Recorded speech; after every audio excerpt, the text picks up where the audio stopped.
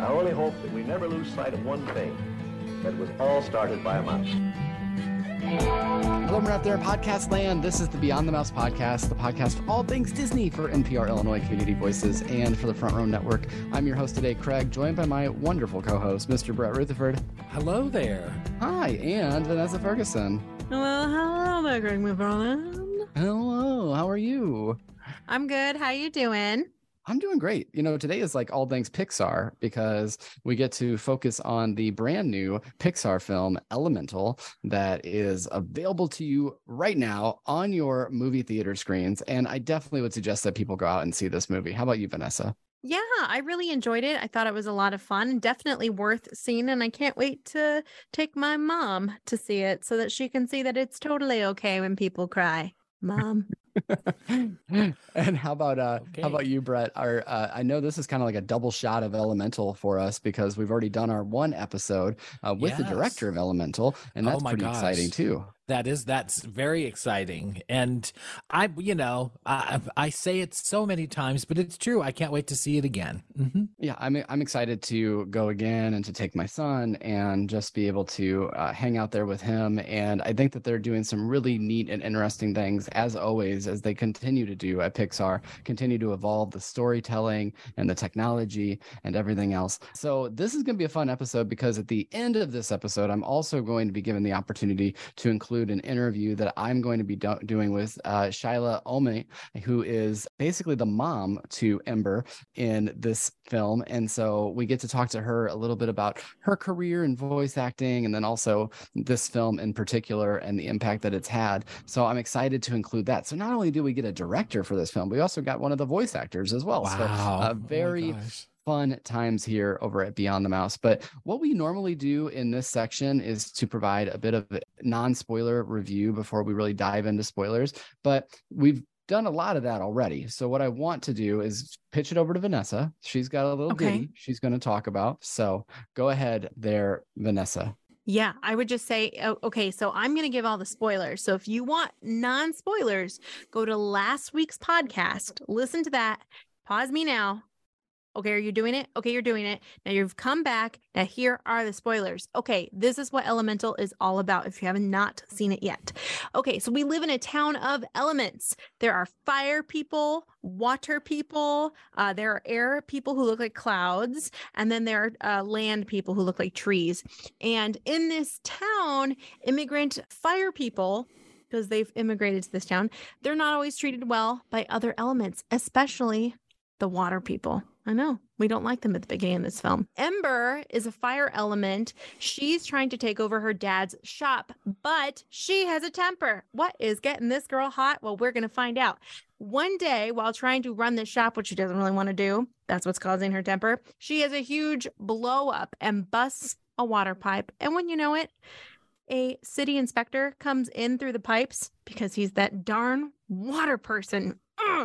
So he comes in and he starts writing her up for all these violations. He's going to shut down her shop, but he's really emotional and he's crying the whole time because he hates that he has to do this, but he does. And he takes off running to go file these violations. And Ember, she chases after him, and it's this really fun chase. And they end up at the city, and she's able to convince him to help her prevent her dad's shop from closing.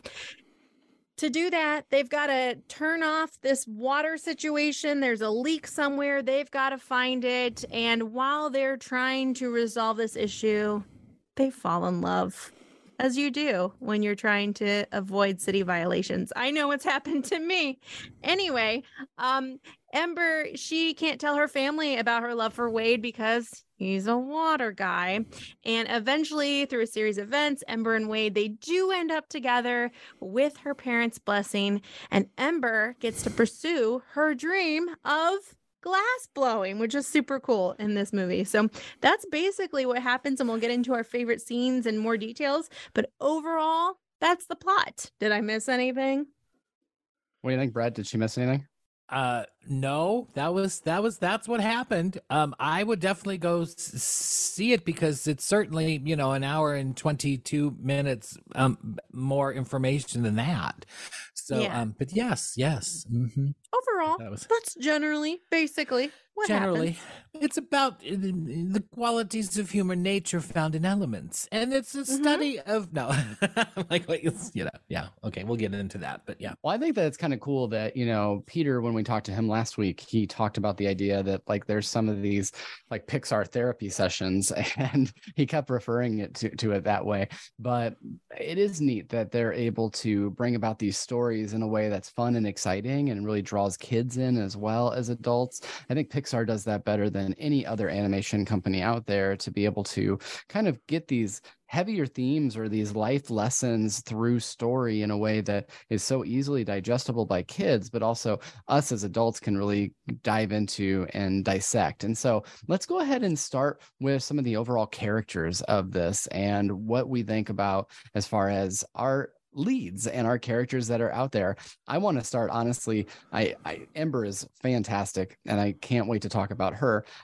I know she's the lead of the film, but I do want to talk about Wade Ripple, because this man is me. And I think I'm this guy. I don't think you are Wade. I'm gonna argue with Really? you because when we were in the theater, I was the one crying, Right. and then you left me laughing because I was crying at the end. So if anybody's gonna cry all the time, I think it's me. I think I am Wade. But, Okay, Vanessa, Just because you if he cry in self-identifies, if he identifies as Wade, let him identify as he Wade. is the driest Wade I have met, because he I was will not say, standing there crying He with cries me on at the end. inside. I don't. Well, I was crying with you on the end. Internal flooding. Okay. I think it's more about the vulnerability that that character exudes, and how it's okay to show these emotions and that you can still have strength through those emotions. I think that that's something that I've been working I on think that's a quite a good bit point. over the last Yes. couple of years. And so that's Yes. why I like him so much. But I'll say too that like it's just most movies don't necessarily get me to tears. This movie did at the end of the film. There was some touching moments, and like there was a moment that was pretty choreographed midway through the film. At this point, if you're listening, you've seen the film, but like the bow was kind of coordinated, that was kind of like choreographed, that was going to happen at some point in the film, but it still affected That me. made me cry. I was bawling when that happened. Oh, please. You didn't think that she was going to bow to him? I knew it was going to happen, but it meant so much to him. And to see Right. her give this honorable bow to her father when he never got that from his And father. that he gave it back. You've just spoiled one of my favorite Yes. moments. Well, That I is mean, you one didn't of my spoil it, but you favorite moments. It's on my said it list now too, Brett. instead of It later. is a favorite moment in the film because it just, I don't know if, when you have a parent and you wish you could do something like that for them, and that's just such a beautiful moment when you can do something like that. It doesn't always happen. And even though it was orchestrated a bit, maybe forced, I loved it. It made me cry. I was bawling. Forced, phooey. I didn't think it was forced at all. That's what I'm saying. That got me still. I still was crying because of that. No, I'm just saying that it was very. I was saying it was majorly choreographed. That's all I was saying. I don't care that it was majorly choreographed. I love it. I love it. I see no flaws in that scene. No. I did like that scene a lot too. But I'm still going to argue that I'm with Wade here. But let's talk about him as a character and water in general. I think we can kind of lump or maybe precipitate all the water together and talk about that, because it's also this interesting like class system in Elemental as well, and it's shown that they're kind of like the upper class, and it's mentioned at one point. Ember says something like, "Your rich upbringing," like it's like a common, can somewhat be a throwaway line, but it's like, you don't understand the rough streets of Element City because of your rich upbringing in water. Well, and their privilege. He says they have a lot of privilege. It's my mom's house, but okay, let's get real for just a moment here. Pardon me. I'm like, he works for the city department, and he's like, I'm like, well, I'm sure that's a wonderfully glamorous job, and it gives him lots of money. But really, is that a high glamour job? I don't think. Well, he keeps losing his job. It's probably the best he could get at this point because he kept losing his job. That's what he said. Okay. Well, That's what he said. Okay. But they That's do what he said. have a That's lot of what he privilege, said. and you can tell in some of the dialogue that they've written. Well, first of all, the way that Ember has to navigate the town and not get water on her that she is afraid could kill her, extinguish her flame. That in itself shows light to the privilege, but also there was one line that I went, ooh, when she meets Wade's family, The uncle. and the mom said, one of them says, "Oh, you speak so well and clear." And That's it's like, the uncle, yeah. ooh, that hits Yeah. a little too close to home, I think, for some people. Yeah. Well, and that was showing, yeah, that particular person in the family, and a lot of people have that particular person in their family. Mm-hmm. and sometimes it's an uncle. No, I do think Sometimes that it's an uncle. I think that it does kind of show to me too, like the Burroughs setting of kind of where fire is living versus like this glamorous, like these glass palaces that water is living as well. But that's kind of what's sort of cool about this story, is that it started off as this, what I thought was going to be sort of a more traditional, like Romeo and Juliet, and, you know, the Montagues and the Capulets, and like they're going to go at each other. But it was interesting that Wade's family was so supportive of this relationship right from the very beginning. I thought that that was an interesting take on it, and it leads into the character's overall kind of emotional, you know, where he's at, like emotional fortitude, that he's able to have this supportive family structure around him as well, and that sort of helps shape that character in a interesting way as your like love story. You disagree, Brett? No, I think it's correct. I'm like going, no, I don't disagree at all. Vanessa, any other thoughts on Wade and whatnot until we can talk about Wade your and fire whatnot. I thoughts? love Wade. I love him. I love the family. And I do think that it's interesting how they took a love story and they spun it a little bit. They put that immigrant story on it as well, and we didn't get this from Peter when we interviewed him, but he has a fantastic story that about his family, and it is actually referenced in this movie. So on his grandmother, Peter's grandmother's dying bed, her last words were "Marry Korean," and he is a Korean himself, and he ended up not marrying Korean. And I think maybe he's able to laugh about that now, because in the movie we see the scene where the grandmother goes, "Marry fire," and obviously Ember does not fall for fire. So it's just very funny that they could take that personal story and put some humor to it, because it may not have been super funny at the time. Yeah, I think that that's what Pixar loves to have their directors do, is to bring their own personality and story into those films. And I think that that's what helps make them so real. Brett, you want to start us off on fire, or do you want to talk a little bit about water? But sure, we can talk about fire, because I think, there's so many, as I've said, layers to this story. Yes, this sort of, I guess, an economic diversity and the plights of fire versus water, and who knows where. We need the air stories and the plant stories. We'll get to that, but anyway, I think what was so interesting about Ember is that she didn't understand her rage, and then when she makes this realization that the reason for her anger was this pressure that she put on herself to do what her father wanted, and when she finds out what she wants to do, then the rage, disperses and goes away. Mm-hmm. And that and any child really knows this. It's hard to have parents with expectations of this and that, but if you tell them this is what I really want to do, most parents will, at least, some parents, hopefully most parents, would say, well, I just wanted you to be happy. So finding that, was just an interesting life lesson. So I'm glad that they were able to touch on that, be you and be the best you, and you won't, explode. I don't know. So yeah, I think that's a really common story, whether it has to do with what they want you to do as a career, who they want you to marry. But often I see with friends that a lot of what brings them angst is this sense of tradition, or I'm doing what I'm supposed to be doing, and it doesn't always align with their core values and what they really want to do. And I often tell people, who cares about tradition? But that's really hard to let go of. I remember when I was a kid and my dad used to say, you need to be a veterinarian. I'd be like, Dad, stop telling me that. Obviously I'm going to be a big star. Stop telling me I'm going to be a veterinarian. No, that didn't happen.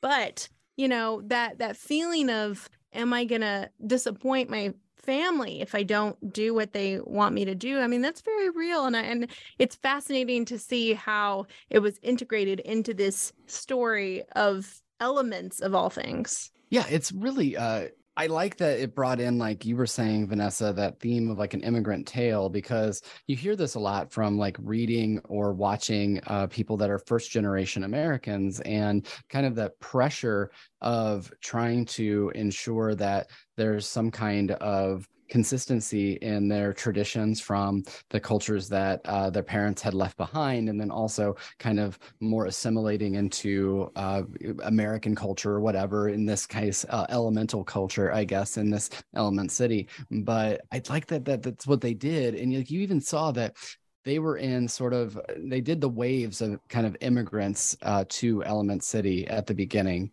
And the two parents that come over, they are like one of the first people to buy in that particular area, and their shop becomes kind of this center hub to foster all this other development of fire around them. And so it's become this huge cultural important spot where I think that a lot of the people that a lot of the fire elements are able to go to and feel comfortable, because they're not able to get into the city for whatever reason. Well, first of all, you have to travel by like boat train, right? And there's water spilling everywhere all the time. But also I think that there's some like plight there. There's also the idea of money as well. And so I like that they set this up as like, this is a cultural institution in addition to just a shop that her dad has, because I think that added a bit of additional pressure on her.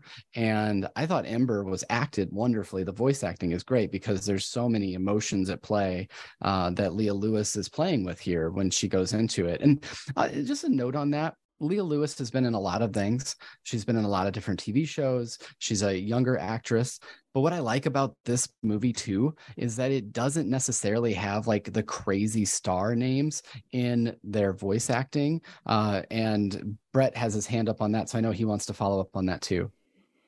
Well, I think sometimes I feel that when very well-known actors are cast as voice actors, their celebrity and kind of their body of work can detract from the story and the characters in the animated film, because when we know it's so-and-so in this, other than John Ratzenberg, who's been in, practically everything. I don't know if he was in this, but anyway, and that's a callback and a really kind of comforting thing in all Pixar things. But sometimes it's this stunt casting. People will come to this because so and so is in it, and I wasn't really familiar with the actors that were playing this, so these were all new voices to me. So I think it gave more authenticity to the story for me.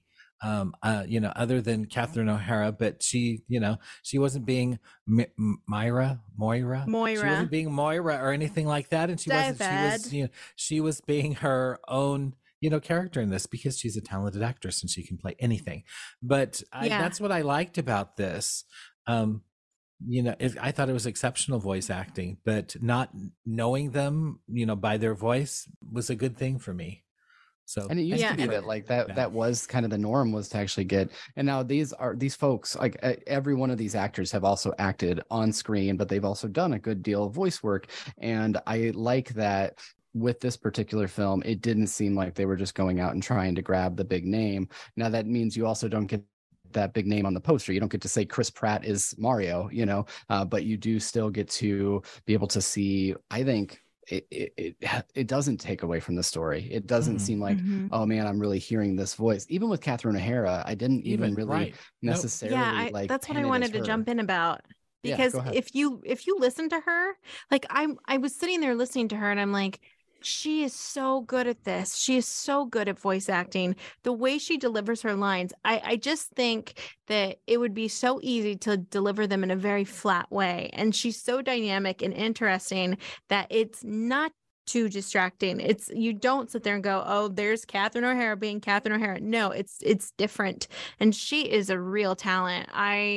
I loved her as Wade's mom. She does a great job. Absolutely. But going back to Ember and to the fireside and any of the story elements that we have there as well, I appreciated thoroughly the parents in this because I felt like in the end, like, you know, in a movie like this, where there's really no antagonist other than this kind of broken reservoir and water, you start to find antagonists in other locations. And one of those being, I think that we all have feelings towards this father at some point in this movie. And it's because he seemingly is not willing to trust his daughter, but then also not willing to let her kind of live out her dreams. And of course, he's just misinterpreted throughout this, right? And so it's one of those situations where we get this realization and this we're able to kind of understand it a bit better. So it's funny when you said we have feelings about the dad, because my feeling was, I'm like, oh no, Pixar, please don't kill off another father. Please don't do the Disney thing. I can't watch it because every time he coughed, I got so nervous that this was the end and this was going to be a very dramatic moment in our film. Thankfully, he lives. Pixar's doing that to you, giving you doubts, right? And all that. Yes, exactly. So I was nervous, but I can see what you're saying. Like, it is frustrating when he gets mad at her, but again, it seems like this lack of communication that's happening, and we just need Ember to have more confidence to speak to her father. One more thing that I can say about the fire people is I loved how creative the team was in designing things for the fire people to do and how they interact with their surroundings and with others. For example, in the chase scene, I thought it was brilliant that Ember, to try to get ahead of Wade and block him, grabs a bottle of oil, sprays it on the ground, and then ignites it and becomes huge. And I thought, gosh, that is so smart. That is so creative. And even when Wade and Ember are touching, the whole film, I know I mentioned this before, but the whole film, I'm sitting there thinking, this is never going to work. They are not going to figure this out. This is not there. They'll never be able to how are they going to have babies? We'll never, what's going to happen? And then sure enough, they are able to touch without killing each other. And, it was just really fascinating. I encourage you, if you're watching it, going to watch it again, to really pay attention to those elements, not even just fire. Like, I liked how the tree people, the wooden tree boy, he says, like, I'm grown now, and he shows her his sprouted flowers from his armpits. I thought that was so clever, so funny.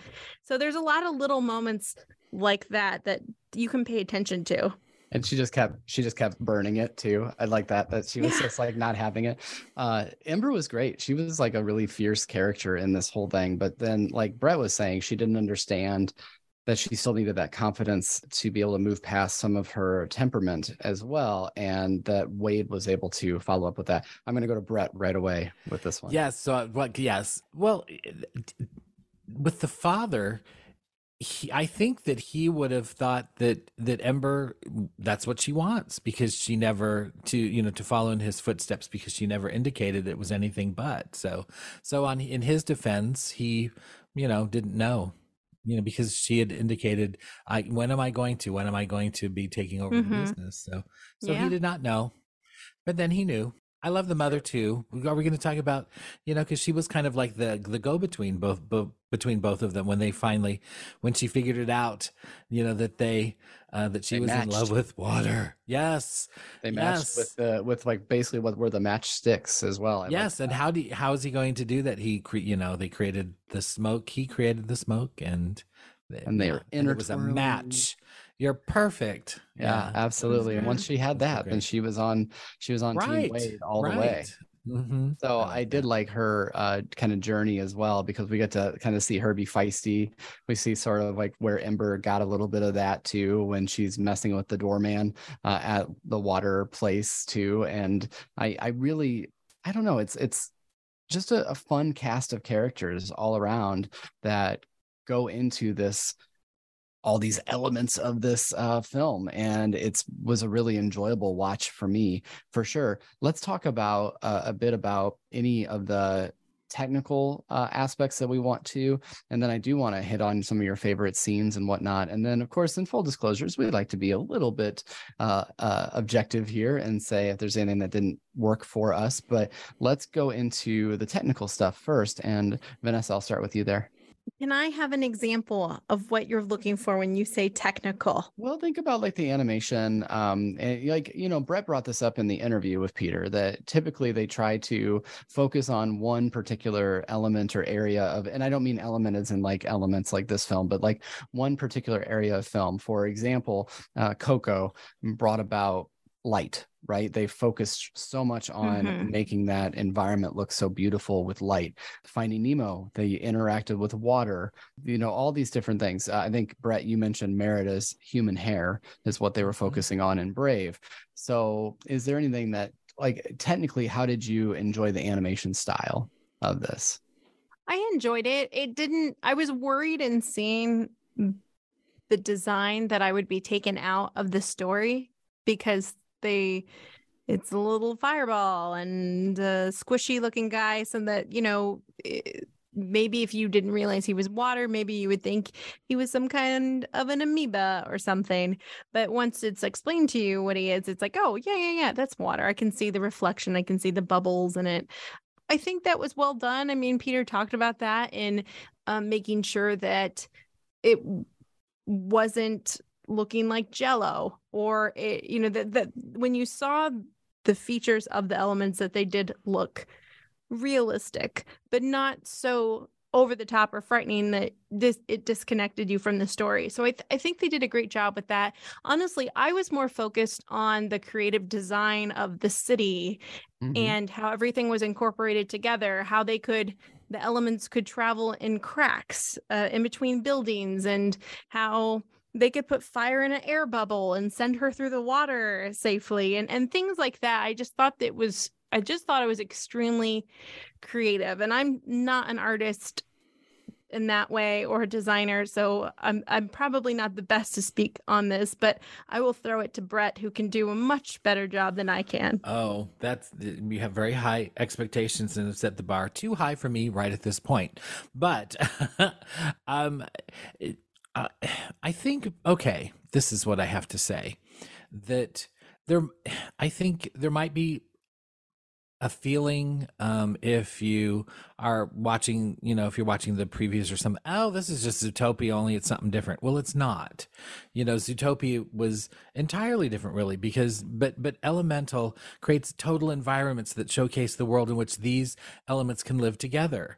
And I'm really hoping that there's a Disney Plus series in the future so we can discover all the other different elements and lands and all of that sort of thing. Because I want the story about the clouds and all of that, because, anyway. So, but I thought it was beautiful, and and when I did ask, Peter, are you adding on to, since you have your water element and all this? And he said that they did have to wait for technology to catch up to this idea, but it's kind of takes the idea of water and now creates characters out of that, and of course the fire, the fire not being scary, which I'm like going, so I mean, so I thought that was extremely well conceived and designed, and I'm glad that Pixar had the faith in this story to wait for the timing that the technology could bring together such a beautiful film. I think, for me, it was more like it almost seemed like more of a mixed media than traditional other Pixar Disney films have more recently, because I got kind of almost a sense of some cell shading out of the fire, and that brought me into like more of my like comic books and what I really enjoy there, and I think that that's how they were able to kind of bring about sort of the more friendly nature of these elements, as opposed to making them spooky or scary, which is what something Peter was referenced in our interview. And it's just like I appreciated that a lot. I really enjoy when animators are able to play with different styles a bit. And certainly we got that as well in recent Pixar films, but it came, I just thought that the fire was really well designed and flowed so well. And then to see little things like whenever the two of them got close together, you could see the water and Wade start to boil a little bit. I thought that was really cool. And then of course, when they made that connection, like Vanessa was saying, like when they made that touch and sort of how they played with that, the elements reacting together, right? So, and that kind of, it was neat to hear Peter talk about like how he brought science into that, like how he was like, I kind of, science in high school and whatnot. And it's sort of cool to play with all those different pieces of his backstory too. And I thought that was a really neat way to do that. But you guys said that you had some favorite scenes that you wanted to talk about. So let's talk about them. And Vanessa just put both of her hands up at me. So apparently she has one. So basically, it's any scene where Wade is crying. He's extremely empathetic. He feels things for others very deeply. And as someone who gets made fun of for crying at silly things, I appreciated this. There's this scene where they're trying to not to cry, but they're trying to make each other cry so that they can win this game. And he's like, windshield wipers. Butterfly stuck on a windshield wiper, half a butterfly. And you just, they all start tearing up and crying. And it's so hysterical, especially when we first meet Wade. And he's like, I don't remember exactly what he says, but she's explaining to him like, no, you can't write up a violation. This is your father's shop and you're trying to run it for him. It's so hilarious. And I just love any scene with him. I think one other scene that really had me laughing was the family when they're interacting with him and he's leaving. I think someone gives him a painting and they're like, I call it a painting of a lonely man. I thought that was so funny. So it's just like this whole family is very much in touch with their emotion and empathy, and they just can't hold it in. And it's really, really hysterical. All of those, I'm pulling a Brett here. All of those are my favorite scenes. Certainly That's allowed. Great. Certainly allowed. I enjoyed the basketball game a lot. I thought that was really fun because, and two, like we get this character of Gale, which I thought was aptly named for the wind element, but also like you get to be able to see like, that's when Wade turns on his magic for the first time, where he's able to connect with these people. And Ember's like, I'm trying to just make like one human connection, and you just connected with an entire stadium full of people as well. And so I thought that was cool, and I liked that like the game that they came up with and everything else. But I just realized when you said it was aptly named that Gale is a type of wind. That's so great. You didn't know that? Wow. Did you have to Wikipedia that one? Okay. I had to search it real quick. I'm like, wait a minute, isn't that a type of wind? It's a strong wind. She's a strong wind. Gotta love that Gale. Oh, that's clever. See what I mean? They're so darn clever in this movie. Wow. I just love these little touches. And I knew Ember. I got Ember, and I get Ripple, but I didn't look up the rest of their names, see if there's anything else funny in here. I think they're all apropos to their characters. While she's doing that, go ahead, Claude. No. What's Claude's the tree? Is there anything with trees and clods? Well, I'm gonna look it up. Clod? Go ahead. A dirt clod. But he's a tree. Well, it's an earth element. Oi. Okay. Where were we? We're talking favorite scenes? Okay. Anytime that we are with the ripples, I love those wet people, or anyway, I love all of the characters. I want to spend more time with the Ripples, and I can't wait to see their Disney Plus series. So, but the other thing, and I know this is a little strange because I liked the credits so much. I mean, I brought it up to Peter in our interview. I'm like going, it's a wonderful film, but all of the, I love the scenes. It's the end of the film, but please stay and watch it, especially if you're water, because you're going to cry. It's going to get you. Because, as Vanessa, when we were talking, after the film, I mean, I don't recall ever, and she did not recall, you didn't recall, watching, or, of credits that included like the orchestra members by name. Which is just, well, and by section. By section. I think that's great. So that was great. I'm so glad they did that. And there was, there's all the myriad of departments that, and they all had their names in there, because I'm like going, have providing lunch and providing transportation and, production assistance and all that. Every job is important on such a film. So I loved the way they honored all that. And then, the tributes to those that had passed and relative family members and other people was just wonderful. And how heartbreaking was it? I hadn't realized that Peter's parents passed during the making of this film. So to have them included, their photo included. So he was giving his bow to them. The tribute. Oh, he was. Oh, you're gonna make me cry. Oh, I thought you were going to do it with it's very hard to feel. Oh, okay. 1, 2, 3. That's not an authentic sound. I'd really want to cry because it was really touching. But I won't. I know. But we can't. We can't do our. If we were tearing up, we can't really give an audio impression of that other than drip. But that's kind of anyway. Exactly. Well, and we haven't talked about it yet, and I knew that Vanessa wanted to talk about it, but we can either talk about Carl's date here, or we can kind of save it for a little bitty at the end. But I think just talking about it as part of our favorites, because I really enjoyed this short. I loved it so much. Vanessa? Okay. I'm so glad we're talking about this, because if you have not been watching Doug Days on Disney Plus, you have to go on to Disney Plus and watch all of them. They are hysterical. Basically, what's happening with that is Bob Peterson wanted to pick back up with the Up story. He didn't think it warranted a sequel, but he thought maybe a collection of shorts. And so we have these really, really funny shorts where we see Carl. He has adopted Doug. Doug calls him Papa, and they have a lot of funny adventures in their new home. And this new one, so I watched all of them, and I was so upset because there weren't any more. But they did make this one only to premiere before this film, and it's called Carl's Date. And basically Carl gets asked out on a date, and he's freaking out because Ellie, what would Ellie think? He turns her picture around, and then Doug is so confused. Papa, you will act like a dog, you will bring her a toy. And it's so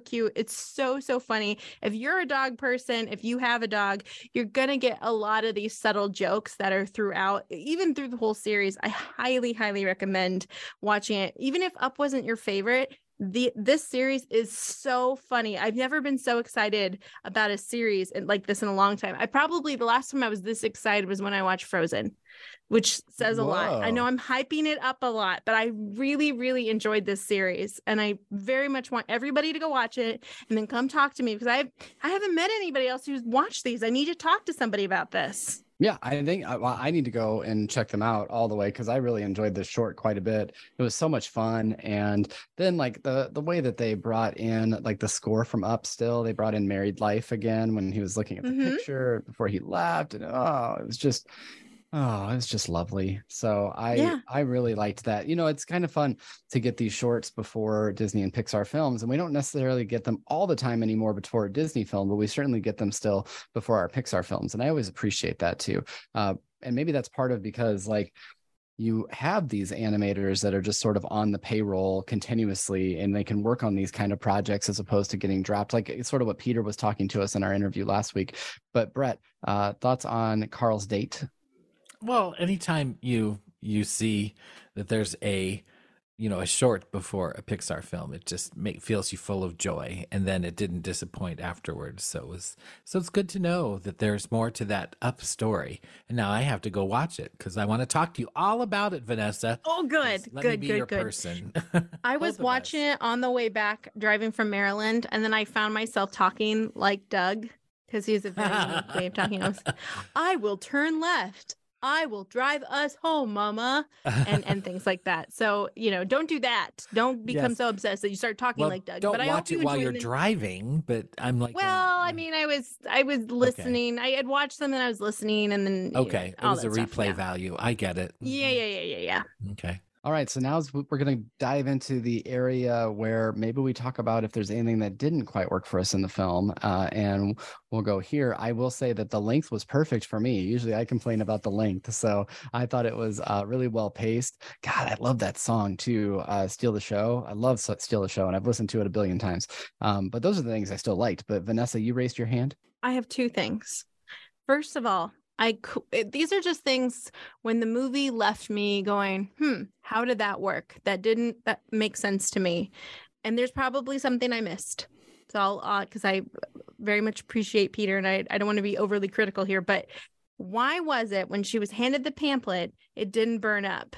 But when she's handed Claude's flowers from his armpit, it did burn up. Why is that? They're both, paper material. Combustible. Why did one burn and one didn't burn? And then also, Wade mentions that his dad died, and we think Wade has died in one part, but he doesn't. He evaporates into the ceiling and into the chimney. Now, did he not die because his water was collected?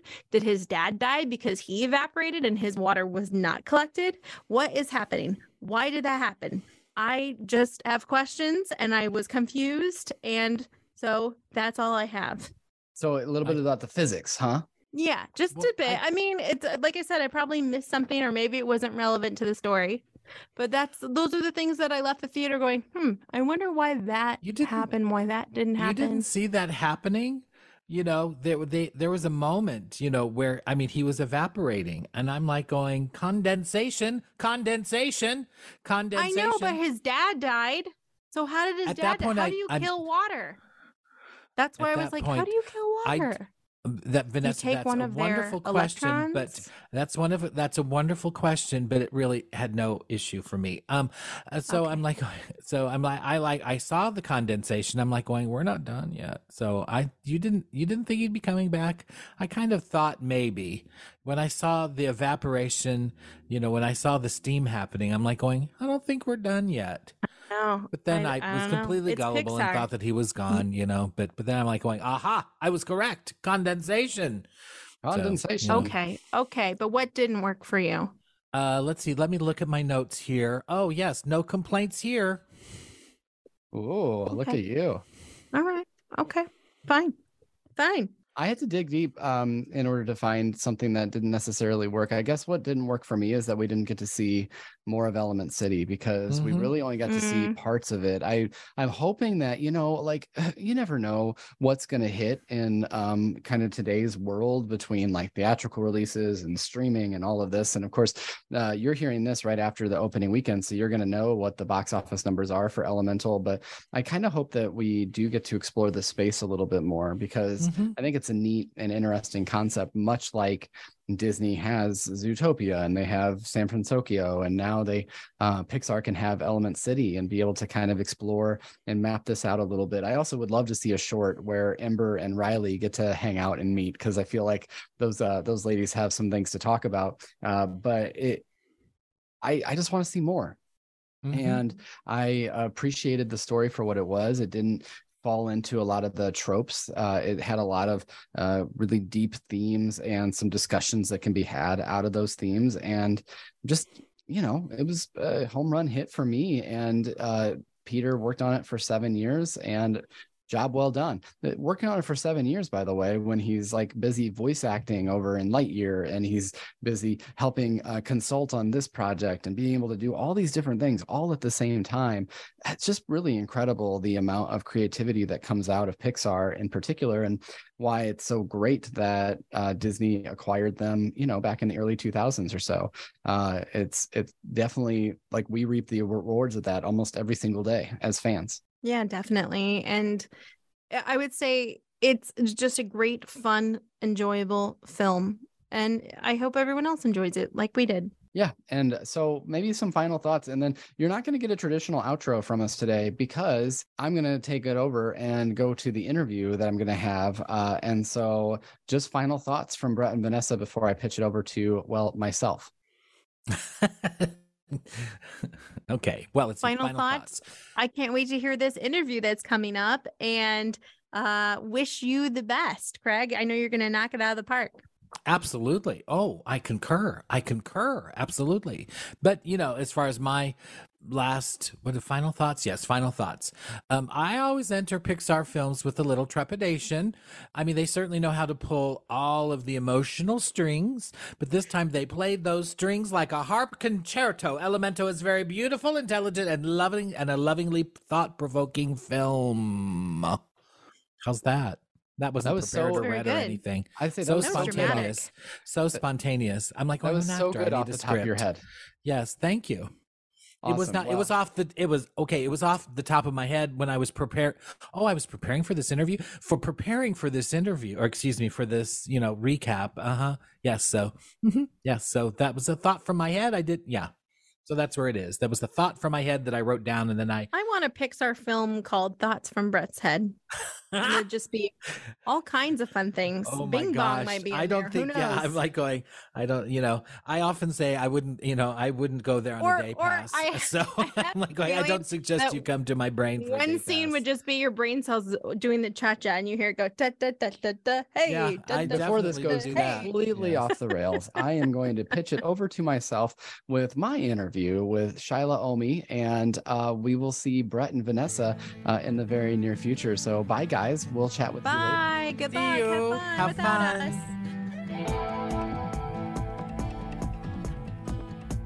Hi, everyone. This is Craig. As promised at the end of our full disclosure for Elemental, we're also going to bring you a really special interview that I was able to have with Shila Ommi, who plays Cinder in the film, and that is the mother of Ember, our lead character in Elemental. So she is a fire element, and she gets to kind of interact in that way. And she also is sort of the matchmaker of sorts for not only Ember, but also for all of the fire elements that are living in Elemental City as well. So I'm really had a great conversation with Shila. It was great to be able to talk to her about some of the themes of this film, some of the ones that we've already discussed in our full disclosure or in our preview, or even with our director interview with Peter San.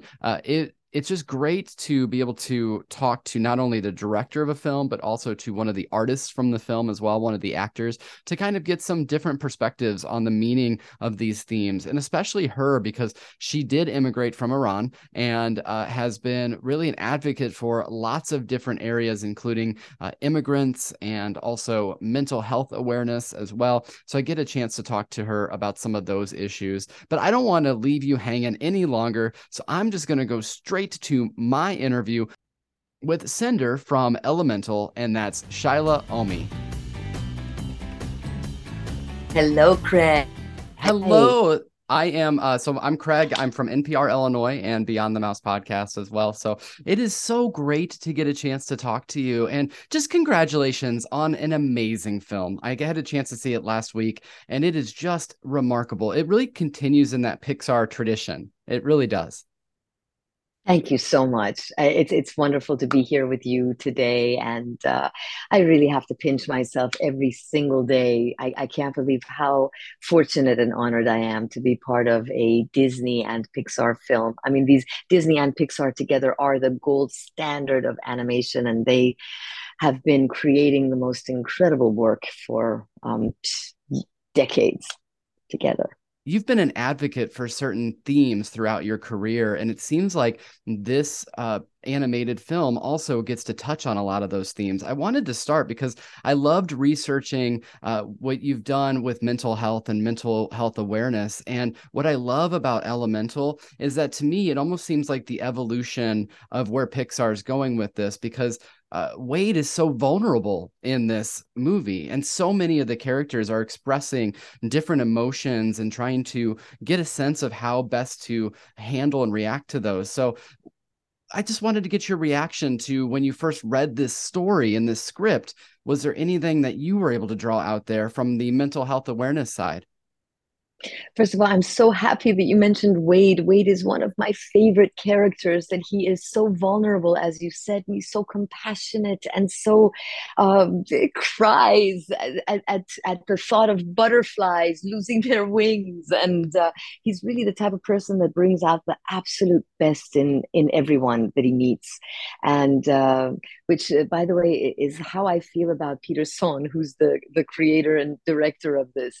And so many people that work at Pixar, they're such humble, beautiful, emotional, empathetic people that it's such a pleasure to be working with them. And as far as mental health is concerned, as you know, I play Cinder, who is a fire character, and I'm the mother of the main character, Ember. And something that really resonated with me with Ember's journey through this film is that Ember is the only daughter of immigrants who came. Of course, they're elements. They used to live in Fireland, and a big storm came and they had to leave Fireland. And Cinder was pregnant with Ember when they first left, but they left Fireland to create a better life for Ember. And so what resonated with me is that not only am I an immigrant myself, but I'm also the daughter of immigrants.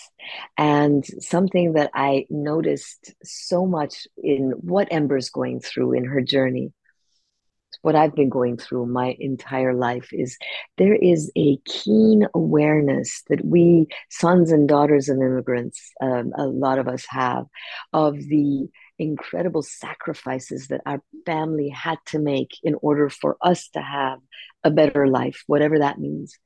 And this is a burden, and it's a guilt, and it's heavy on us. That on the one hand, it's beautiful, it makes us who we are, it makes us, I hope, better people. For me personally, I can say that I so want to take care of my friends, and very grateful to my host country, the United States, for giving me a life and giving me a home, that I want to do my best. But the burden is really heavy, and life is really too short. And I wish that there were more psychological uh, tools for immigrants to be able to live less burdened lives, that are so guilt-ridden. And we had the chance to talk to Peter as well, and he talked about bringing his stories of his parents and immigrating from Korea and trying to assimilate into this culture and to keep their own cultural values as well. And what I think is wonderful about this film is that it has these themes that clearly adults can grasp onto, but it's delivered in a way that I think it will really help kids, especially kids that might be the children of immigrants, to be able to really be able to see themselves in a film like this and to relate and understand that. I know you've talked a lot about representation in film, but can you talk about why that's important for not only adult themed films, but also for children's animated films like this? It's the only way to make the world and our futures a better future for humanity and for people everywhere, is to begin with kids. And what's so universal about this story is that I know that it features immigration, but it relates to anyone who thinks differently than you, anyone who looks differently than you, or lives or behaves differently than you.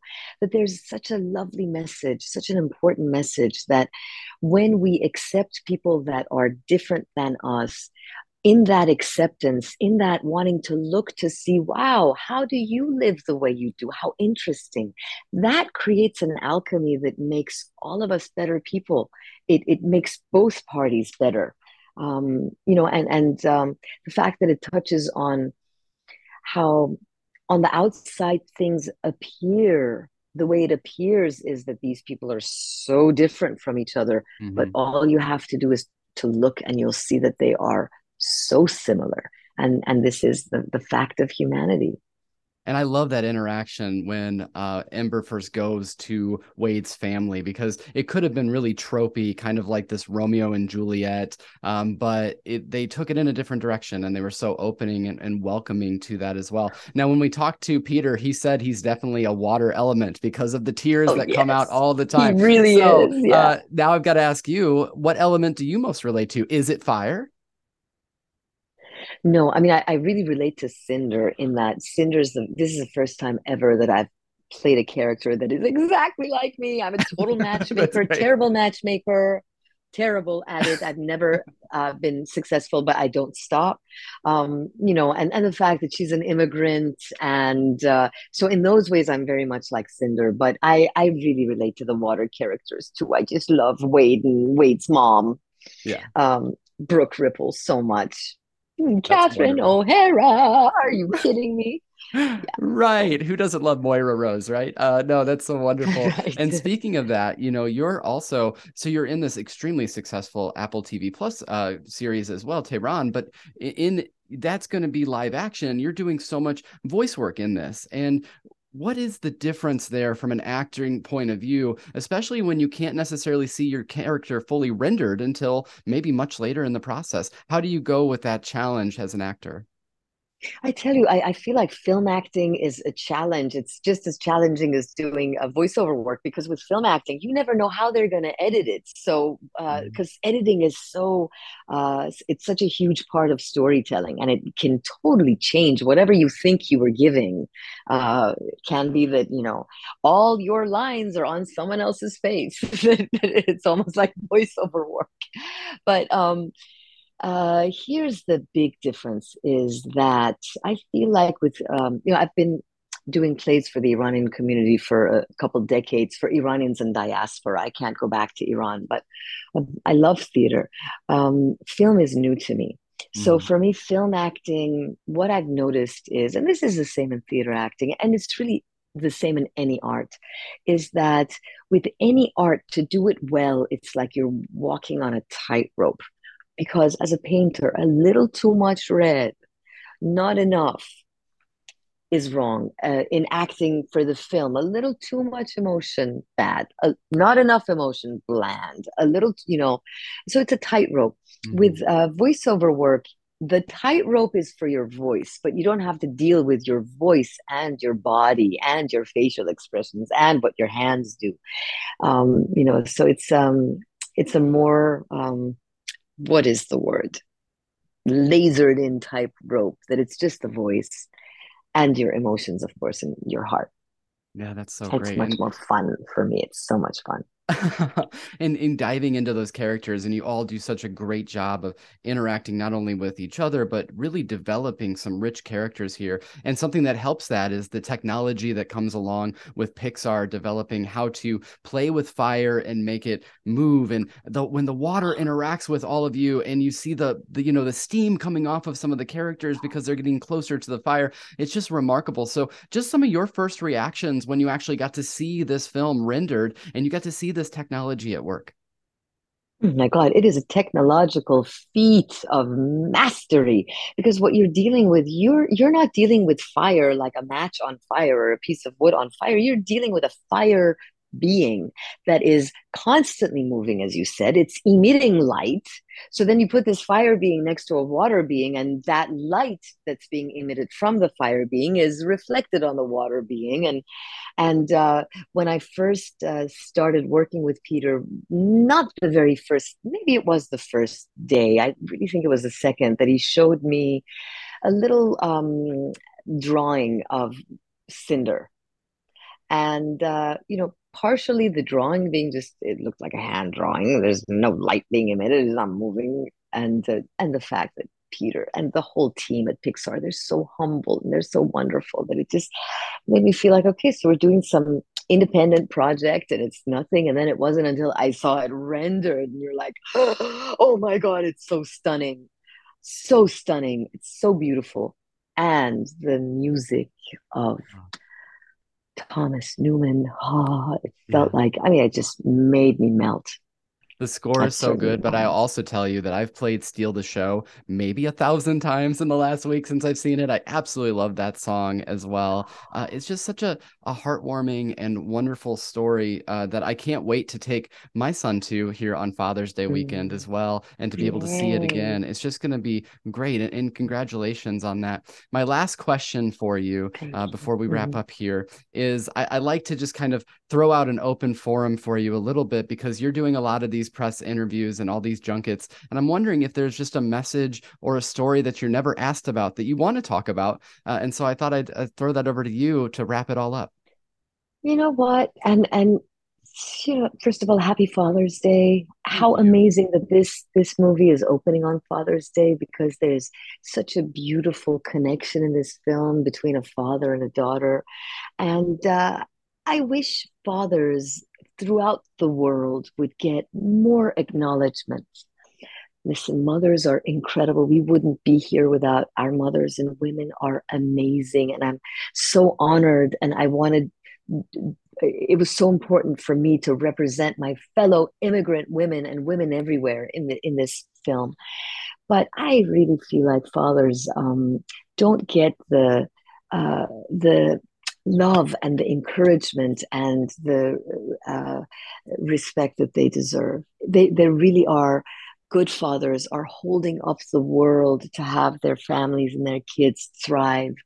And as our mothers too, but fathers don't get the love back the way that mothers do. Some, not all. And please forgive me for generalizing. I don't mean I truly generalize, but you know what I mean. I truly appreciate that. And I just appreciate the art and the creativity that you continue to put out in the world and what you're doing. It really makes a difference, enriching all of our lives. So just thank you for your time today. Thank you so much. Thank you so much. It was a pleasure.